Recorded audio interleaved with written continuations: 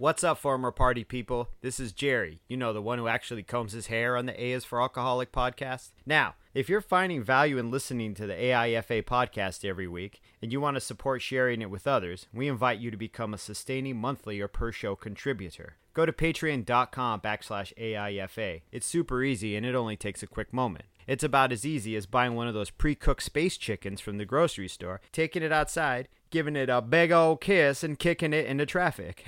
Why would you do that? Anyway, you do you, and I'll do me. Again, go to patreon.com/AIFA. And with that, people, let's start the show. A is for Alcoholic is a program about recovery. My name is John, and I'm an alcoholic. And my name is Jerry, and I'm an alcoholic. Join us as we go through the alphabet of alcoholism, one letter at a time.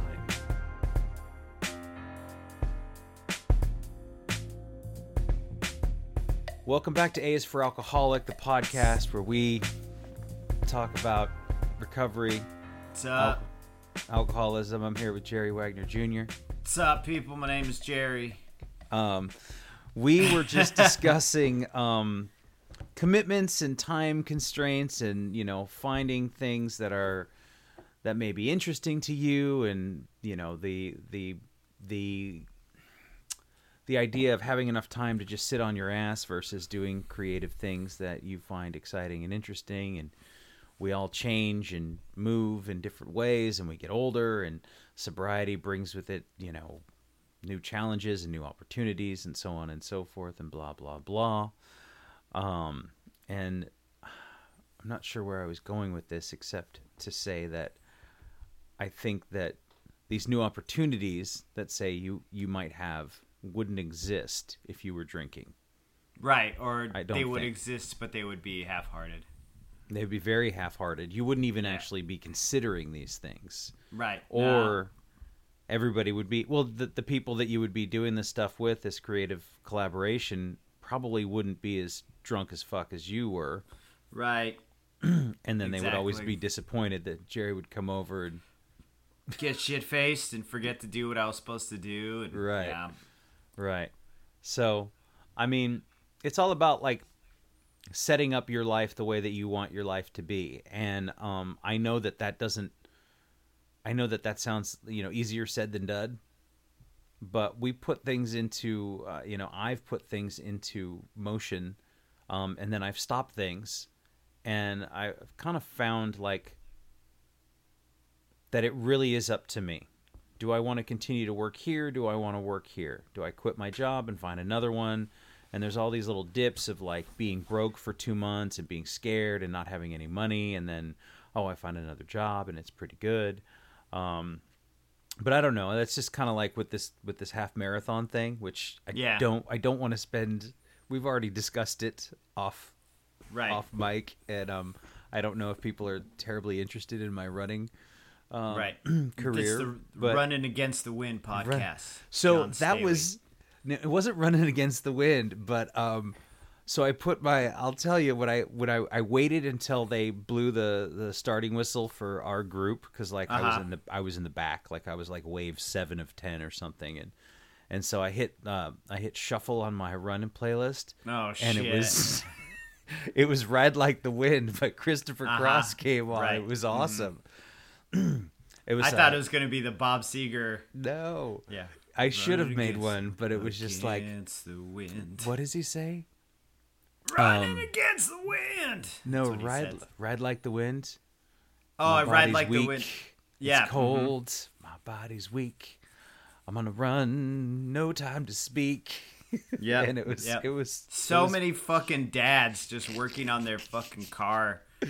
Just blaring that on a boombox, or just mowing the lawn, just run like the wind, dude. Such a long way to go. Such a long way to go. Exactly. And Michael comes in just like the fog, dude. He's just like that smooth fog. All that shit's a mess, John. Come on now. But I mean, this, dude, it was an awesome way to start it, because it was uphill. The first mile, 2 miles were all uphill. And I was brutal and fucking soft sand. And I was like, just keep going, dude. Ride like the wind. You got this. Dude, I was thinking about it the other day when I got out of the shower, actually, because I was listening to the Spotify Shuffle hit, like, I think it was Donald Fagen. Mm-hmm. Yeah, that song, it's that one song. It's like the I can't remember the name of the song now. It's about the future. IGY. Yes, yeah. What a beautiful world it would be. Yeah, yeah. I just thought of you, like, for some, because I remember we had that shared love, like all that Steely Dan smooth rock. Like, I was like, dude, this shit is pretty fucking smooth, dude. Right? Like, yeah. Mm-hmm. And it's so. I think the thing that I like about, and we're really getting off topic here, but The yacht rock in recovery. the yacht rock dude, you in know? recovery, rock in recovery. Well, Yeah. that'll be for why maybe. But I just feel like there's some sincerity and authenticity in Steely Dan's smoothness. Like, it doesn't seem like they're trying. Like, Yeah. they're just Yeah. smooth. You Well, know what lyrically, it's pretty fucking cool. The lyrics That too. are great, but it's effortless smoothness. Exactly. Yeah, it's a glide. It's a so- nice velour, dude. It's just Like, when I hear somebody like Mayer Hawthorne do it too, and like he doesn't seem like he's not trying. It's just something that comes to him naturally. it's just, maybe he's born with it, dude. You know, Maybe it's Maybelline. most likely. Maybelline, There's a little bit of but you Maybelline. never Did I- know. A little bit. When in I there, yeah. when I met Mayer Hawthorne at a show, he was doing photo ops, and he had two gold teeth. Like, his canines were both gold. Really? Yes. I didn't even know you met him at a show. That's great. Were you drinking or sober? Oh yeah, I was drunk. Oh, We took yeah. a bunch of pictures, and I don't remember what I said. I really don't, but I just remember he was very small. I mean, I was Yeah. a bigger dude, but Right. So today's conversation topic, so that we could kind of stay on track here. But the marathon was great for anybody listening. Half marathon. I finished in under 3 hours. It was hell. During parts, it was cold and my legs hurt and it was painful. But yeah, Got a free Cliff Bar and a I got space a free- blanket at the it end. did. I got a big old medal that says finisher. Fuck yeah, dude. and a t-shirt. Finisher. Finisher 2019. But we wanted to talk about something that our one of our listeners suggested last week for our Q&A, and there's a gentleman who goes by Turner Painting Texas, and I want to find the thing. So it was recovered versus recovery. And Yes. can you just kind of give like a brief overview of the two like schools of thoughts on that? Like, explain that? Well, I'm not really familiar with the recovered school of thought. I align myself with the recovery because I feel like I'm a work in progress, or what I'm working on is always in progress. And I feel like with that ED at the end of recovered, it means you're done progressing. But that's probably inaccurate. I mean, I'd have to talk to someone who applies that philosophy to their life, that like, I'm recovered. You know, but I can see why people would say they're recovered. Like, they're like, I no longer have an obsession with alcohol, which was like a big giant question mark to me early on. Actually, not even early on, for the first few years, even now, kind of sometimes, where you hear people say, well, the obsession for alcohol is gone. And I can see that as, in my life, the immediate obsession is gone. Like, I don't have that immediate obsession, right? Right. But there must be some outlying obsession or some outlying fixation, because once again, we do a fucking podcast. We talk about it. We live our lives through the fact that we are withholding something from ourselves that our inner self like really, really, really wants. You know, that pathology in our brain really wants it. So I don't know if I can say I'm not obsessed. Maybe that I'm no longer obsessed in an unhealthy way. I don't know. That's Yeah, so that would be something. Somebody says, I'm done, I'm recovered. I don't require. Well, I don't know. I mean, but then there's the long-term recovery aspect of it, which you would agree with. You would feel that you're part of that. Right, because it's more of it's psychological more than it's physical. You break your arm, you go into recovery, or you have a surgery and you go into recovery, and then once you've healed up, and you can now use that part of your body, or now you're back to your original physical health, you're considered recovered. I have recovered from a broken arm. I have recovered from an appendectomy or whatever. Whereas this is psychological. So can you say, well, I am now recovered from alcohol. I can now have a White Claw and not go to jail. Do you know what I mean? Or I could fucking have a nice rosé and not fucking cheat on my wife. Do you know? Or whatever it is. I don't know. You know, like I don't want to test it because I like it so much the way it is now that it's not really worth it for me. I mean, right. That's this. I'm the same way. That idea of like, well, maybe I could. You know, I've done plenty of experimenting. I've done all the research and development for myself. Right. And the way that I react to it, the R&D. Yeah. But I want to read you like what this gentleman says. Yeah, let's chop it up. Yeah. He says from his perspective, from my perspective, I see it as recovered. And I say that because today I don't struggle. I've seen and continue to see the promises written in the big book unfold in my life daily. Like a car, my life is no longer fishtailing toward the ditch. I've recovered from crashing, but at any moment, if I don't pay attention to the road, I can easily go back into a skid and wrap my car around a telephone pole. Yeah. There's no right in my opinion. He says, there's no right in my opinion, only right for you. Everyone has their own perspective and experience, and I respect that, but I always like hearing others' opinions. That's a great fucking analogy, this car analogy, because when you're like that. driving in a car, yeah, especially I love analogies, man. I fucks with them, but and metaphors too, man. A little menage a trois with analogies and metaphors. But anyway, yeah, it's great though to think about it, right? Because you're always in the balance in a car driving. You know, there's circumstances that you can't. Your circumstances you can control and some you can't. And it does remind me, it kind of does enlighten my perspective on it, right? Because that's a different way of thinking about it. That's an absolutely valid way of thinking about it. I think one thing that in being in recovery has given me is the ability to like evolve my opinions about things and to not, absolutely, yeah. Because I was so stuck in my own head about the way that things had to be, the way that things were going to be forever. You know, when I was drinking, it was like, that was it. Like, I still can kind of remember being so sick and so hungover and so in pain and still thinking all I need to do to get out of this is to drink. And like, I couldn't have told that person, you don't have to, because that was all that was on my mind. That was all that was in my body.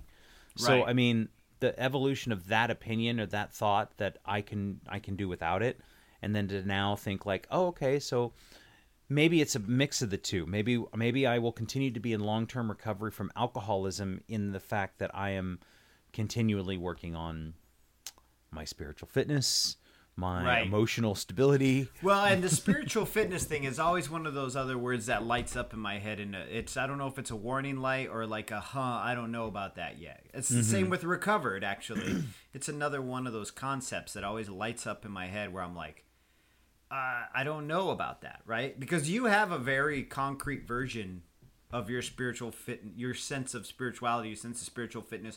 What keeps you healthy emotionally? What keeps you grounded and kind of humble and kind of not being entitled? You know what I'm saying? Right? Because I always look at it as the idea of something bigger than you keeps you from feeling like you are entitled and you're the center of the universe. Even though at this point, every perception you have, every reality is just out of your own eyes, you know? Like, do you know what I'm saying? It's like your perception of everything.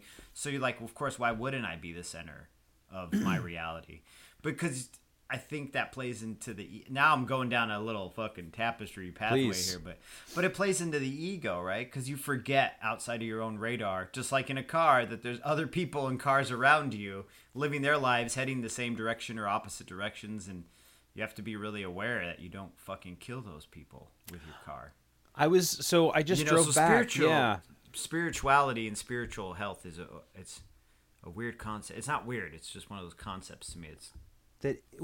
I just think that that's part of my long-term recovery from absolutely this disease, yeah, and making me better. And we just got done with an 8+ hour, 9-hour car ride yesterday. Right. So you had a lot to talk about. I was with my friend who was driving at the time, and like somebody came around him and cut in front of him or something like that, and and people drive differently, and he's a little more aggressive and like kind of passing people and stuff like that. And I was thinking to myself, like, I can't really explain to somebody who drives a certain way. It's really hard to explain to somebody, hey, driving at 85, 90 miles an hour and trying to pass every single, truck along the way, like, you're not really saving that much time.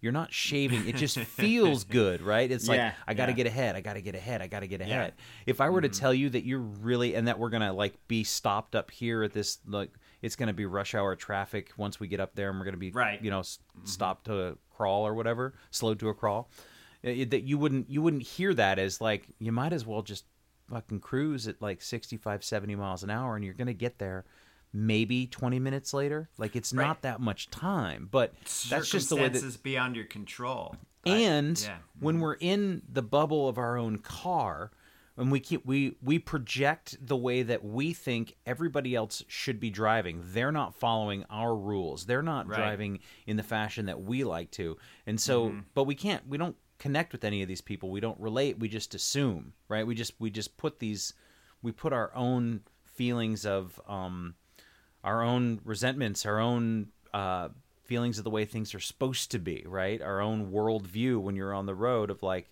oh, you're not supposed to do that. Why aren't you getting over? I'm tailgating you. You're supposed to get over. That's the rule. Take my cue. Yeah.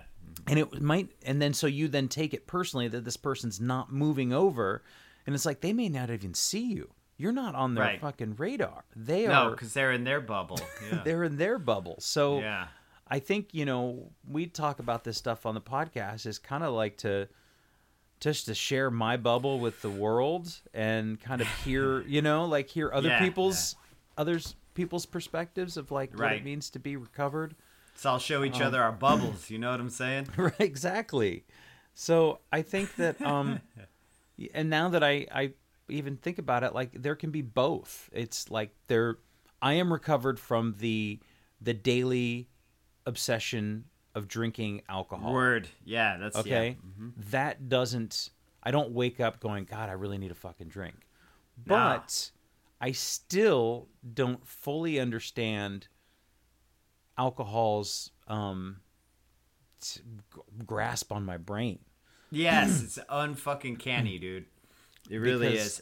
Those moments where you're like getting whatever in the grocery store and I see the little shiny little bottles and I'm like, oh, yeah, I remember. Yeah. I remember you. Hello. I get that FOMO, dude. That's what mine is. It's FOMO. What do you mean? Fear of missing out. Well, I had a party here, right? I had our shop Halloween party here on the 2nd. And everybody from the shop showed up, and a lot of them drink, and I don't care. I mean, they were people I drank with. They're friends of mine, we drank together. So them drinking in my house doesn't bother me at all, Like, even one of the guys is like, you got those little glasses that you can drink booze out of. You got some of those little glasses, right? And he's standing next to the collection of fucking wine glasses and shit I still have. Mm-hmm. And I'm like, you mean a shot glass? And he's like, yeah, I didn't know if I was allowed to say that in this house. And I'm like, shut up, stupid. And so I gave him the 2 shot glasses and they were drinking. But then at the end of the night, my buddy was like, hey, we're all going back to my house and we're all going to go sit in my hot tub and smoke DMT. And I was like, there was part of my brain that was like, you should go sit in the hot tub and smoke DMT. There was his voice, but it was more like fear of missing out, right? It was like, I want to go sit in a hot tub with all these people that are my friends and like have a good time and let a little loose. And then I started joking. I was like, man, I want to go sit in a hot tub with you guys and do this wild shit, but I got to sit here and be responsible. Like raise my kid and not be a piece of shit, And they were all laughing. But there was like, I was joking, but there was this element, like this tiny thread of like truth in there, this longing for this false freedom. Do you know what I mean? This false sense of like opportunity and freedom, like something cool might happen. Do you know what I mean? Like it's funny because it just flashes real quick and then goes away, and then it just fades or recedes in the background. So I know that I'm free from that, at least in the time being. I'm free from that obsession in this moment because it goes away. It doesn't stick around. Yeah, I don't lay in bed and then get up and go, fuck this, I'm walking down there, because my friend lives like 5 blocks away. And old Jerry would have I just would have gone and then ended up fucking drunk in a hot tub, annoying everybody, Yeah. Smoking DMT. Yeah, so it's there, but it's so tiny. It's so tinny and just in the back of the room. But it flashes up, and then I'm just like, this is ridiculous. Yeah, smoking DMT, like, what the fuck am I gonna get from that?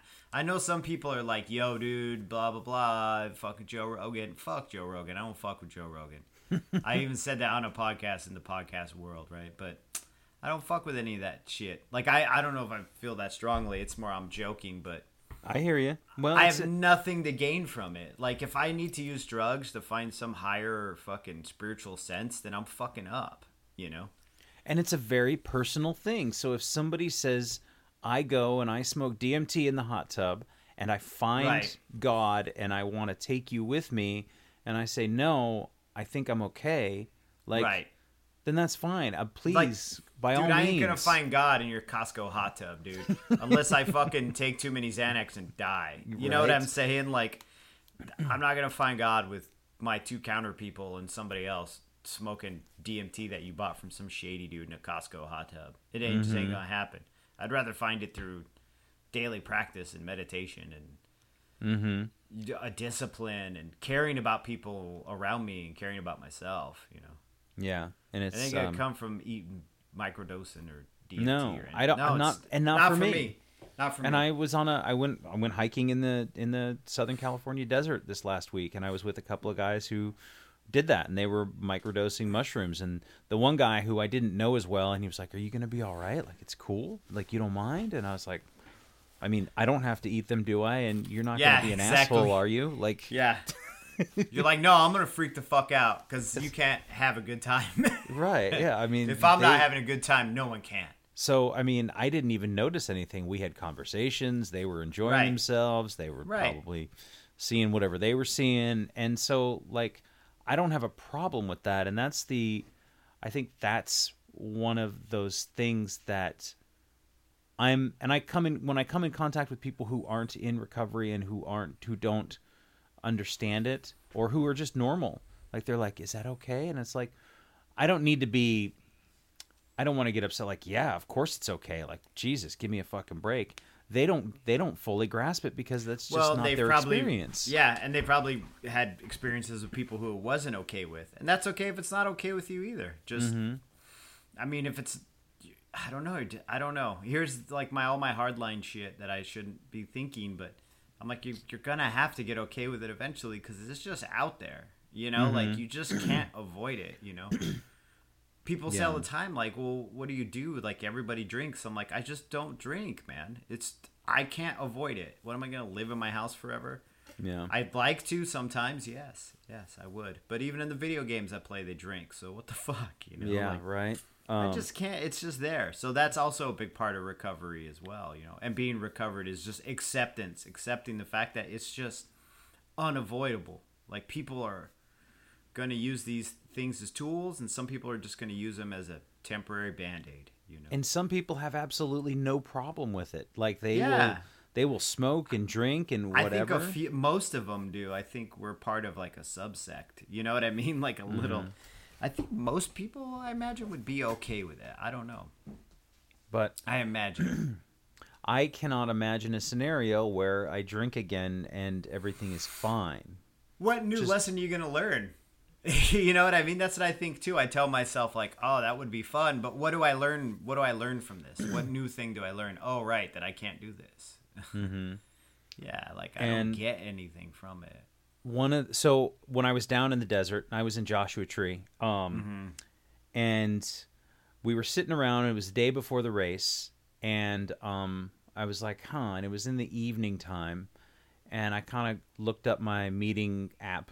And I was like, oh, shit, there's 1.5 an hour. Like, I can be ready in half an hour. How far could it be? And then I was like, oh, shit, it's like a quarter of a mile away from where we're staying. I was like, I can't.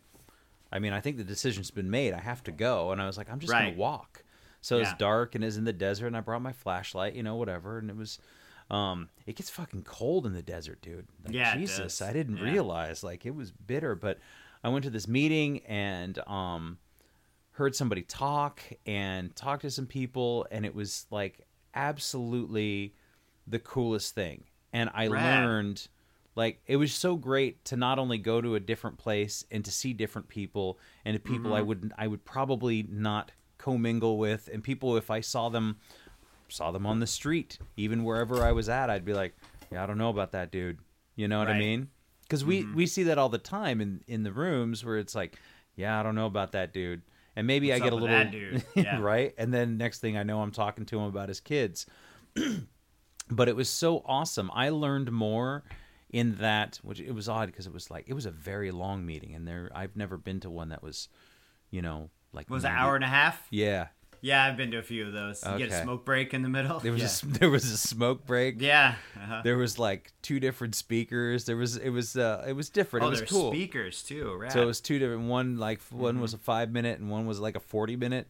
Oh, wow. Yeah, but it was so awesome, and so like that experience was far more educational and interesting to me than anything I would have learned going down to the JT Saloon for Friday night karaoke. Right. You're gonna hear some dingbat saying fucking Nickelback and be hungover for your run. Yeah, Right. It's so funny that our frame of mind now, though. Like, you and I are both in it, and I think it's learning this working through this process is like you think about you think about everything after as well, not just the moment of, not just that decompression of alcohol where you just and everything relaxes and you're like, I now have the substance my body wants, my brain wants. But we think beyond that now to like, well, what comes after? What comes after? What's the aftermath? Like, think about how many times you drank and we would joke and get drunk and be like, we're just stealing happiness from tomorrow, ha ha ha, or be like, wow, I'm gonna be so fucking hungover. But then the concept was out the window. It didn't matter. It didn't fucking matter. But now I think, like, what's my aftermath? This is like new way of thinking. I even apply it to other parts of my life, where I'm like, okay, if I do this, what happens after? Yeah. What do I have to pay for it? How much does it cost?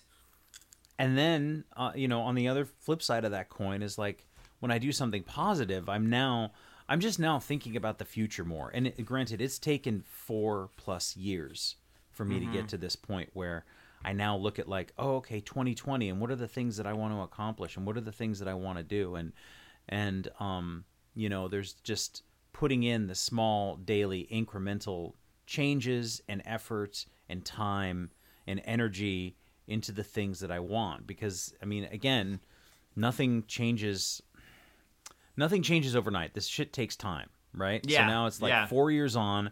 I ran a half marathon, and I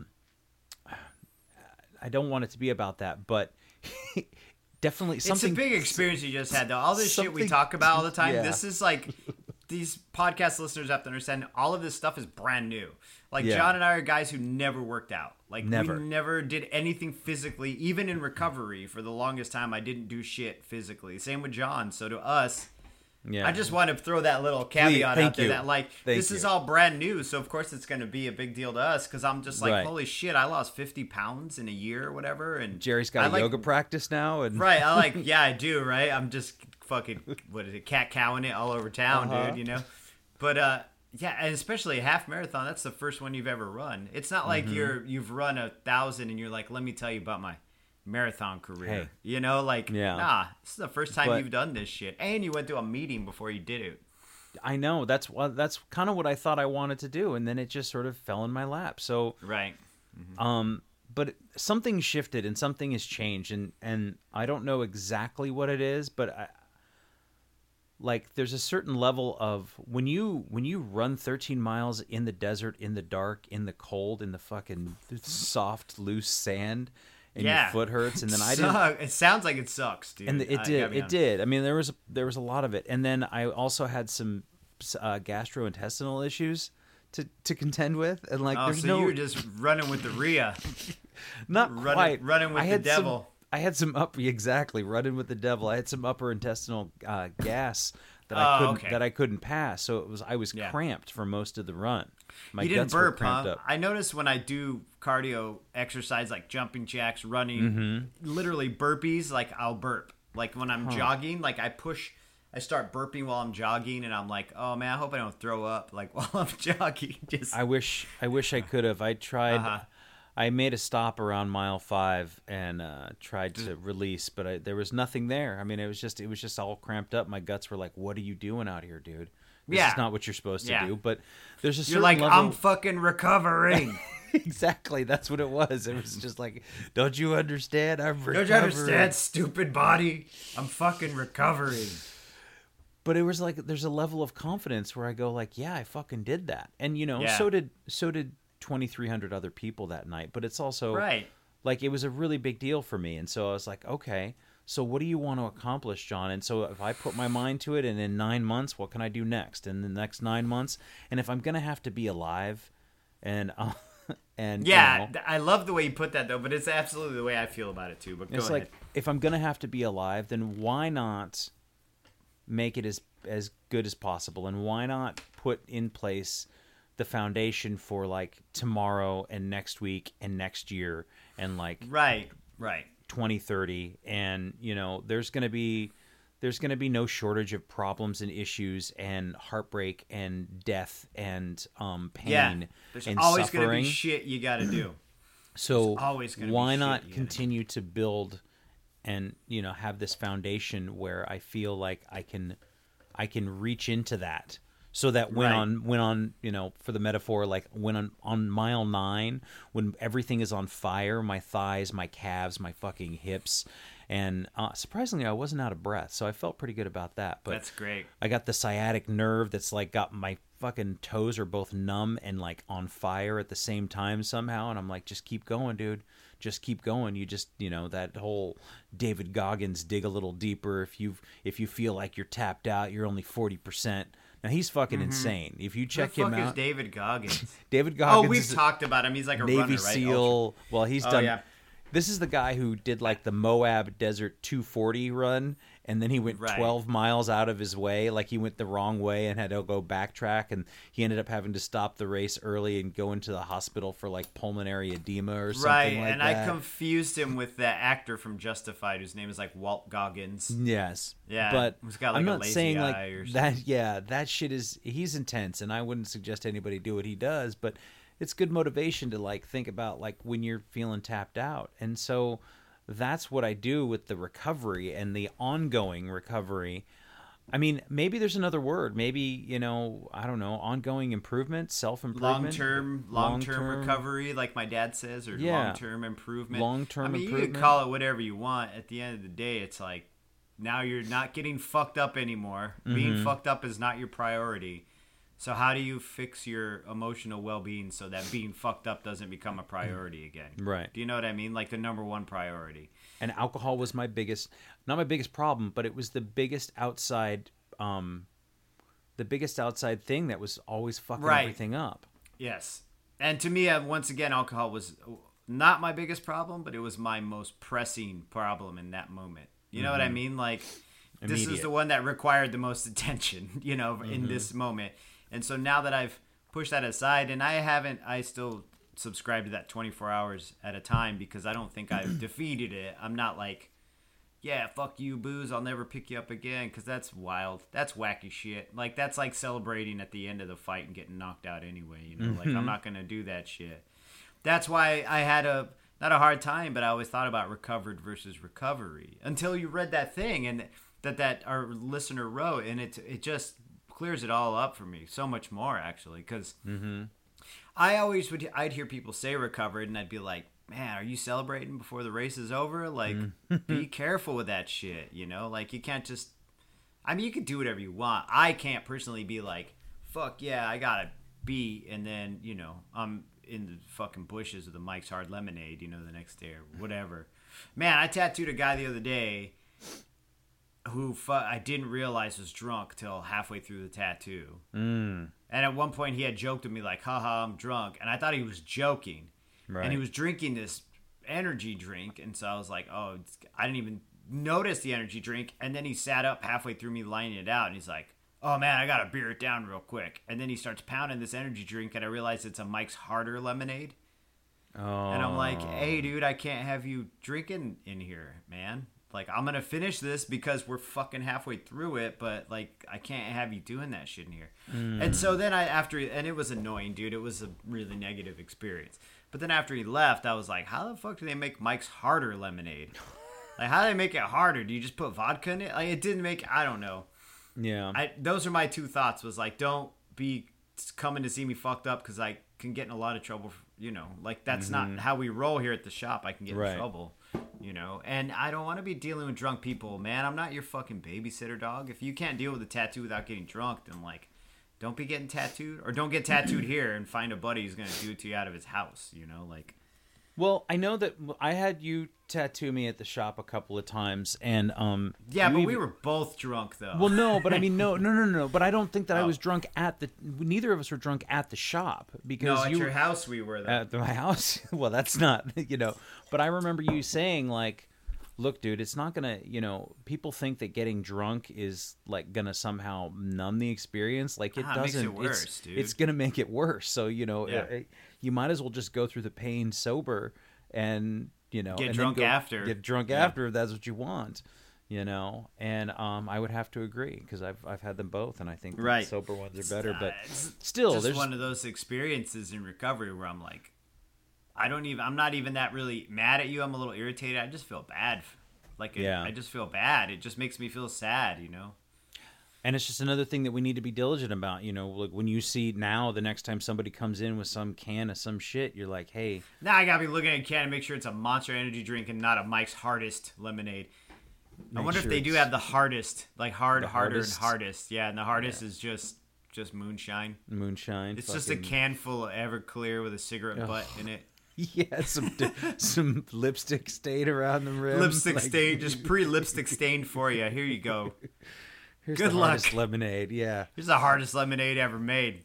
Oh man, and you got it. We were out on the trail the other day, and like the guy that I was with, and he handed me like a bag after we were done. It was like a bag of snacks or something. And I was like, "Can I just see the bag real quick?" Because I saw something look like hemp or whatever, but it was like hemp seed and dates and granola or whatever. And I was like, I just had to make sure that he wasn't feeding me weed treats. Well, and you're in California. I'm in Oregon, dude. Every time clients bring in cookies, they're like, "Hey, we love your tattoo shop. You're rad. Here's some cookies." I always ask them, "Is there weed in these cookies?" I have to. I ask with anything anyone gives me now and that's not even a recovery thing. Like, I think if I accidentally ate a weed cookie, I wouldn't start drinking. I just would freak the fuck out for the next day or two because it's uncomfortable. I don't like being high. I've never really liked it. But that being said, yeah, you have to be really diligent about all that shit, So I ate an olive the other night that I swear they had brined it in vodka. I was at the Shark. Remember that fancy cheese party? I ate this olive that had like a pepper in it. And I was like, this tastes really weird. What is this? What is this taste, And so then I ate one more, and I'm like, this is really fucking weird. And so I had Megan smell it, and I'm like, does that smell like booze? I don't want to eat any more of these. But I was trying to figure out what the taste was. And then now that I'm talking to you, I think it was gin. I think they had like... soaked them in gin or something. Yeah, but maybe... But it wasn't really strong, though. Like, it was really... in the back, it was like behind everything. Like, it could have been just like juniper or something too. But maybe, yeah. I fucking hate gin, dude. I ate an apple the other night, and it was one of the apples I brought for the trip. Like, I brought a big bag, and it was on the ride home last night. And I'm eating it, and I'm like, did this get soaked in wine or fermented, or was it sitting on the counter? Because it's just an apple. But I was and I was like, I bought it, and it's mine, and it's not like anybody else touched it. But it was just that feeling of something familiarity. Else is here. Yeah, there's something else is here that I know, and it shouldn't be here. That I don't want. And so I'm still kind of in tuned with like the taste of. It's like, is this fucking rotten apple or something? But it wasn't. It was fine. It was just an apple. You just had a moment where it tasted like a 1989 Gewürztraminer or exactly, something. And you're like, this has like a familiar thing to it. And that, once again, those things are fucking unavoidable, man. You can't put baby bumpers on life. You just have to get out there and live it, and don't fucking relapse, and you'll be all right. Right. And if you do relapse, well, figure out what you learned from that relapse and keep going. Not with the relapse, with the recovery. Right. Yeah, but... Well, your dad always said, and I've heard this before about going to AA And I think the guy at the meeting said something to this, will ruin your It'll drinking. fuck your drinking up. That's exactly what my dad said to me. I had 5 days sober. Said, think I'm going to a meeting. And did he expand on that at all? Or like, He said it'll fuck your drinking up because it'll fuck with your head. Because once you get a head full of AA, you get a little bit of AA in your head and you start drinking again, you look at it differently than you did before. Because you know see what other you're doing. people. You know what you're doing. You're aware of it. Yeah. Yeah. He's like, it'll fuck it up. It won't be as fun. And I was just like 5 days into it, like, I don't give a fuck. I just need to get out of this hole. Like, I'm not even going to think about drinking right now. I just need to get out of this hole. Right. Yeah. And then, in early recovery, I had planned on relapsing. I had, like, made plans. It wasn't even like, oh, I'm going to drink tomorrow. Like, I want to drink. Like, it wasn't this thing. Like, I had a plan that I was like, fuck it. I got 6 months in. Megan's gone. I got this new house. No one's there. I'm going to take the bus up to the new house, hit that liquor store in South Eugene, and just sit in an empty house and get fucked up where I can't hurt anybody. And I'm just going to turn my phone off and hide it somewhere and just get drunk as fuck just one night, and then I'll go back on the wagon again. And I didn't do it.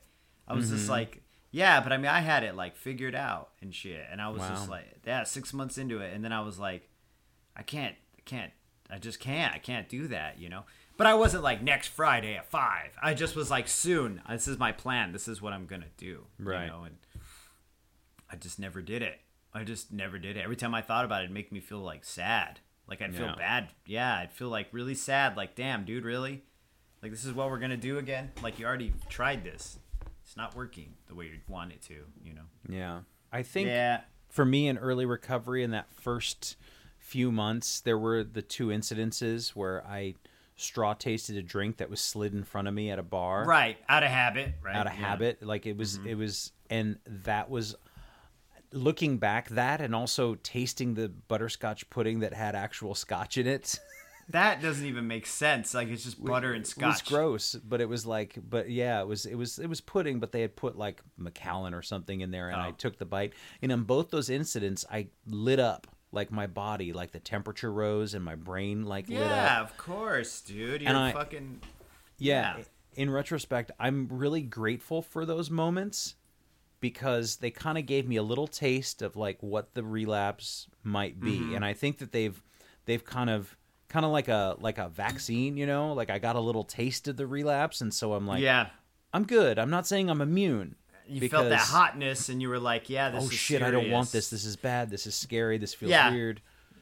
You have that moment where you're like, "I'm not just a heavy drinker who likes to party and kind of got out of hand." You're like, "Wow, there's something fucking wrong with me," which I had those moments just emotionally. Do you know what I mean? Like, because I don't know if I've had. You know what? I accidentally ate booze once on some flan.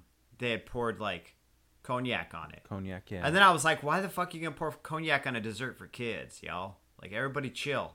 Mm-hmm. Yeah.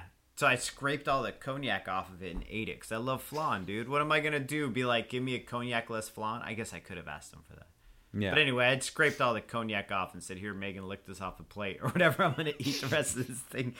But I guess I don't remember feeling that hotness. I remember feeling like forbidden, like I shouldn't be this is something you shouldn't do. Like, but I also, have had those emotional moments where I'm like, yeah, I'm not some dude who likes to party a lot and got a little wild for fucking 17 years. I'm like, I have a fucking Is that problem. How long it was for you? I drank about 17. Yeah, well, see, from the time I was 16 till 5 years ago, so I'm 44 now. I stopped at 39, so what's the math there? I think about 17, yeah. Yeah, me too, I think.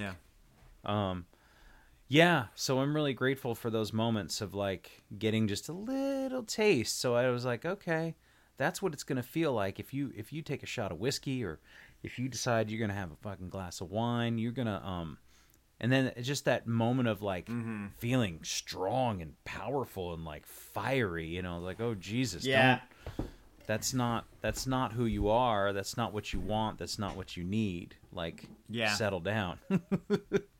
So the obsession is gone in a way, but I'm still... The fascination isn't gone, I guess. That's a great way to put it. The fascination is still there, but it's not an active fascination, though, no, is it? No, not but really. It is still a little fascinating, though.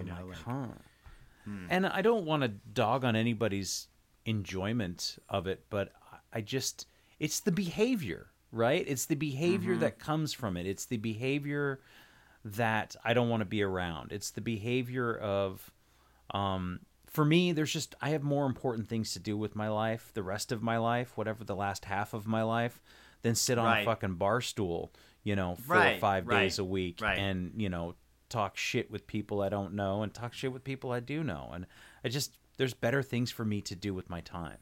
Right. It's running out, and I've already wasted too much of it. And I don't want to lament that or regret that, but like, I want to move on to the next thing, because I've been in all, they all smell the same. You know what I mean? Yeah. Like, I've already been there. I know when I walk by places, like there was several months ago when I was in San Francisco, and you kind of walk during the day in San Francisco, and there's all these little tucked away, hidden little dark rooms, and walk by them, and you can kind of hear the clanking of bottles and the shuffling of people, and it's just the that murmur. Smell. Yeah. And I was like, I've done that. I know what that's like. And there's a moment of like, it'd be nice and cozy in there. And it's I want to be in there with the fruit flies and the barf. Right, exactly. You know what I mean? Because it's fermented fruit and barf. That's what all bars smell like to me. Old bars. They all do. There's that stomach bile smell kind of under everything. And then it's just all fermented fruit. And there's always fruit flies. Even in the nicer joints, there's fruit flies. You just don't know. You don't see it. John at the El Dorado, not to throw them out by name, but I'm trying to think of like a high class joint. There's just a beep right there where you just beep out the name of your previous employer. But I'll tell you. I mean, I worked at the Fairmont. Okay, the Fairmont is like a world class, world renowned resort, whatever. Lousy with fruit flies, dude. It was a chronic problem. Like you don't get away with it. You really it is virtually impossible. Like. And I'll tell you, I mean, as far as bars go, I mean, this is just a little side note. Fruit flies, 99% of the issues with fruit flies comes from places not being cleaned properly. Right. And there's only so much cleaning you can actually do. I mean, unless you're going to be like, it's just basically impossible in most places. Well, it's a liquid. It gets into everything. It gets into the seams and the counters. It gets into the caulking in the tubs. It gets everywhere. It's unavoidable. It takes one orange peel in the drain, and that's all they need. You know? Yeah, I get fruit flies in my house because I drink smoothies every day. And I'll be like, where the fuck did y'all come from? Because I won't rinse the smoothie glass out properly, to still have that fermenting fruit on top of the water, and then they're like, party time. But I like that so much better than the fruit flies around my recycling bin, because there's 5 empty bottles of Evan Williams in there. Yeah. So that's how I'm recovered. My fruit flies are healthy now. They got the healthy green smoothie fruit flies. They got the healthy green. Yeah, they want some of that spinach, stevia. And I think like the recovery versus recovered, it depends on. It always depends on the person. But I think that there are certain levels of my ongoing recovery that have been recovered. Things have been recovered. My sense of purpose, sense of self, sense of accomplishment, sense of desire, sense of confidence. Did I say confidence? Self-esteem, things like that. Yeah. Those things are being recovered every single day. I wake up and it's like, oh, okay, yeah. But there's still like so much more, and I go, okay, well, what's next, John? Like, what next fucking spiritual level or physical or mental, like financial? I mean, all the financial. You know what I mean? Coat. Yeah. Hey, can we pause for a second? I have to pee so bad. Yeah. I've been sitting here dying. So I'll make a note of it at like just let it run. Just let it run. 4748, but I'll text you that number. 4748. Okay. All right, I'll be right back.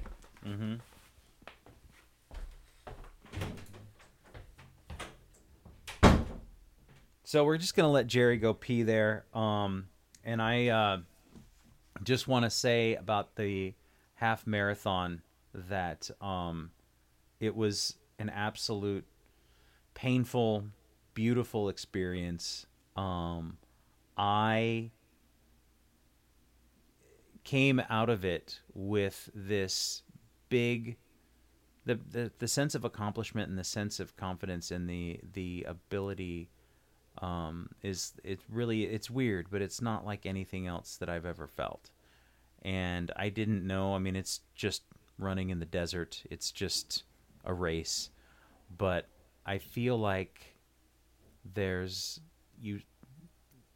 It sounds so corny and so cliched, but that idea of if you set your mind to it, you can do anything, is really true.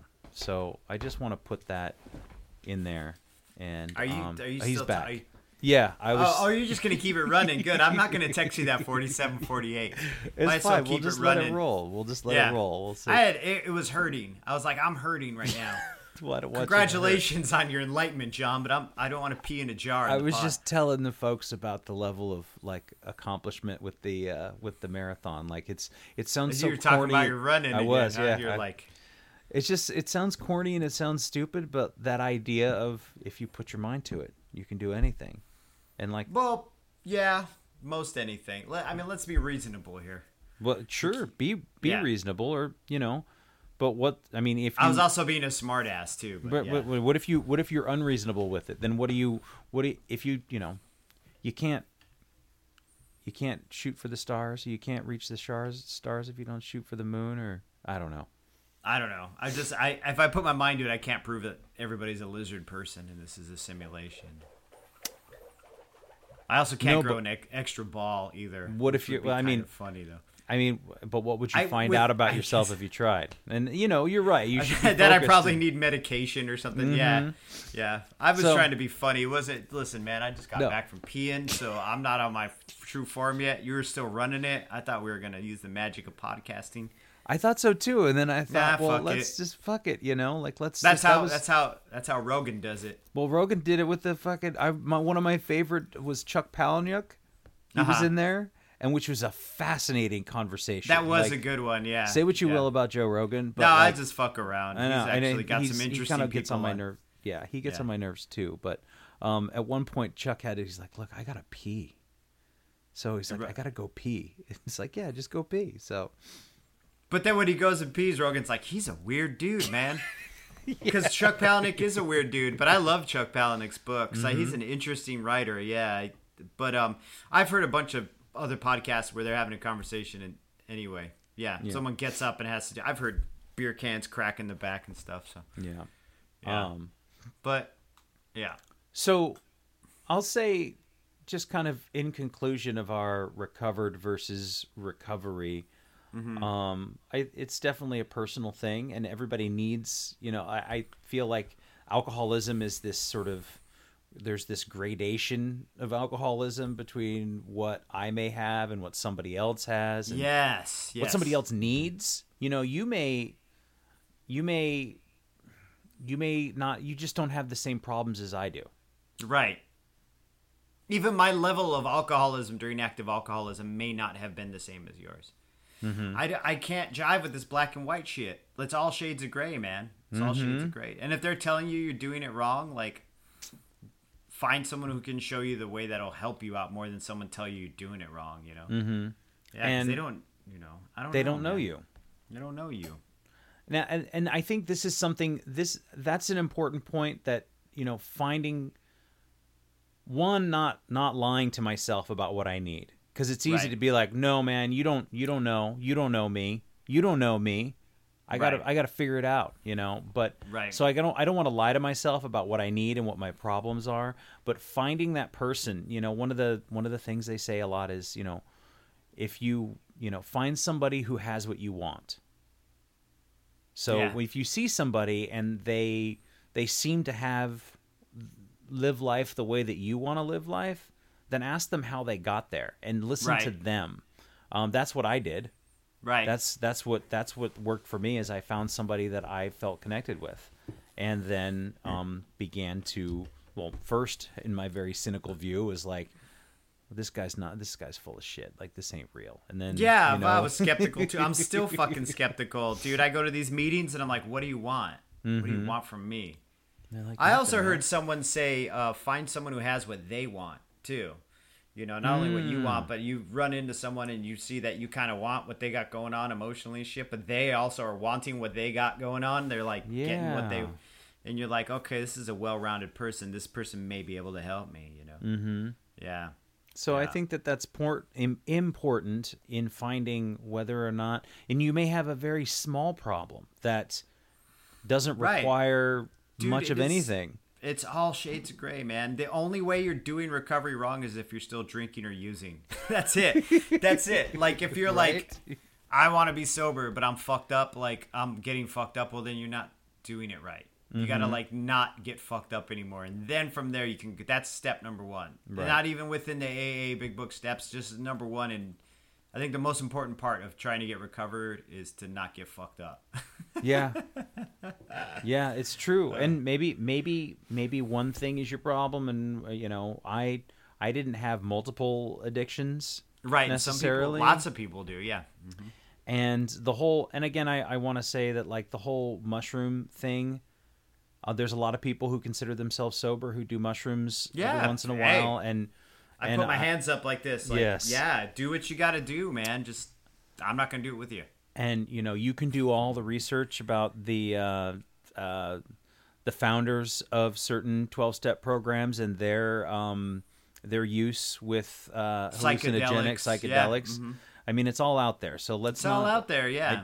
There's no purity on my part about what is right and what is wrong, except that, yeah, if you're getting fucked up, then you're not. Right.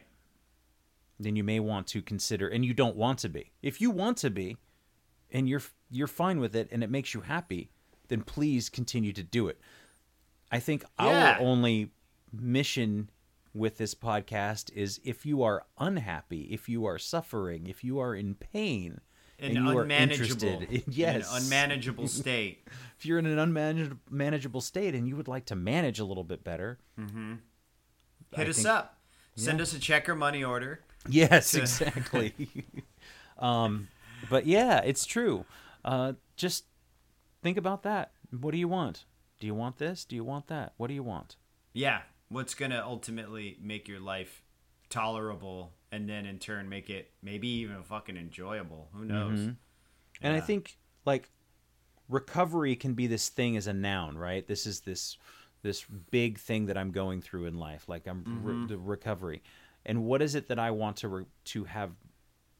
What is it I want to recover? What is the verb? Like the I have recovered. Yes. I have recovered my family. I have recovered my friends. I have recovered my relationships. I have recovered my bank account. I have recovered my sense of self. Right. And, you know, so it's just using those terms and really I think about, like, the definitions of words a lot too. Right. So. And it's a great word actually to define that way, because it literally is, even in the sense of health. It's like getting your health back. You know what I mean? The thing that you have lost, you're now, getting it back again. Mm-hmm. You recover from surgery. You know, so you recover from, I don't know what else you recover from, a tattoo. Right. And while drinking, you just try to recover your fucking credit card from whatever bar you were at last night. Exactly. God, that's a terrible one. Dude, yeah. There was one time where I was... This was like months. And so, you know, you'd bounce around and you'd go to different bars or whatever. And I just remember walking into this one place, and I kind of knew the people fairly well, but I didn't go in there very often. And a little bit. But I walk in and I'm like, hey, what's up, man? Hey, so-and-so. And they're like, oh, John. They're like, I haven't seen you in a while. You know, I got your debit card back here. And I had completely forgotten about it. I just thought I lost it. And instead of trying to recover my debit card or retrace my steps, I was like, I'll just cancel it and get a new one. I'll just go without my debit card for... They were just in Seattle, went to one bar on the other side of town, forgot that you left it there, and just went about your life. I have no idea where I went. So walked back into Ed's courthouse, and they're like, listen, man. That place was weird, huh? Oh, yeah, we got kicked out of there, I think. Yeah. Anyway, that's for another podcast, I guess. Thanks again for listening. Our music, as always, is by Neglect. You can find more of his stuff at neglect.bandcamp.com. And you can find us on all social media platforms that matter: Instagram, Facebook, and Twitter. And you can reach us at aisforalcoholic@gmail.com. Talk to you later. Yeah.